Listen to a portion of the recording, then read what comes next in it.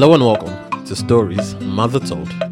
For today's story, we're back in West Africa with the Ghanaian people. So sit back, relax, and enjoy. Let me take you back to Africa.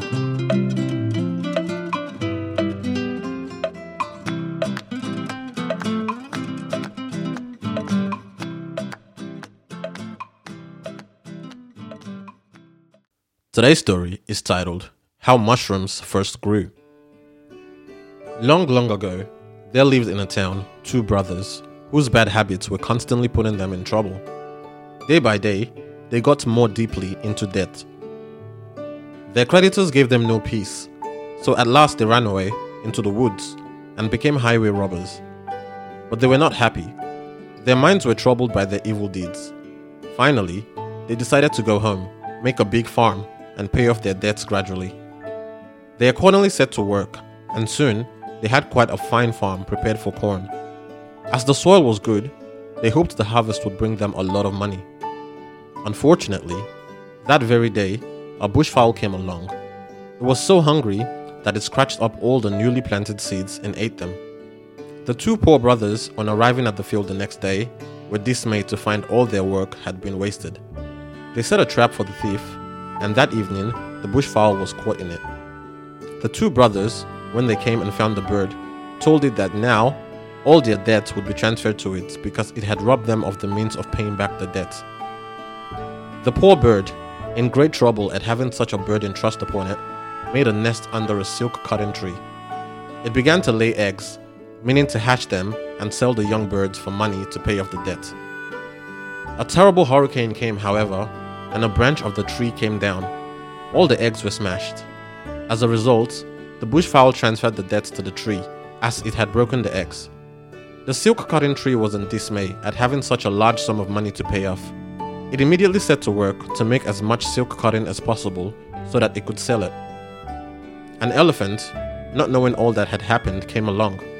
Seeing the tree, he came up to it and plucked down all its silk cotton. By this means, the debts were transferred to the poor elephant. The elephant was very sad when he found out what he had just done. He wandered away into the desert, thinking of a way to make money. He could think of none. As he stood quietly under a tree, a poor hunter crept up. This man thought he was very lucky to find such a fine elephant standing so still. He immediately shot him. Just before the elephant died, however, he told the hunter that now the debt would have to be paid by him. The hunter was anxious when he heard this, as he had no money at all. He walked home, wondering what he could do to make enough money to pay the debt. In the darkness, he did not see the stump of a tree, which the overseers had cut down into the road. He fell and broke his leg. By this means, the debt was transferred to the tree stump. Not knowing this, a party of white ants came along next morning and began to eat into the tree stump. When they had broken it nearly to the ground, the tree stump told them that now the debt was theirs as they had killed it.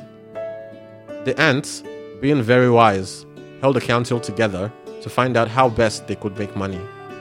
They decided to each contribute as much as they could. With the proceeds, one of the young ants would go to the nearest market and buy pure linen threads. They would weave this and sell it, and the profits would go to help pay the debt. This was done, and from time to time, all the linen in stock was brought and spread out in the sunshine to keep it in good condition. When men see this linen lying out on the anthills, they call it mushroom and gather it for food.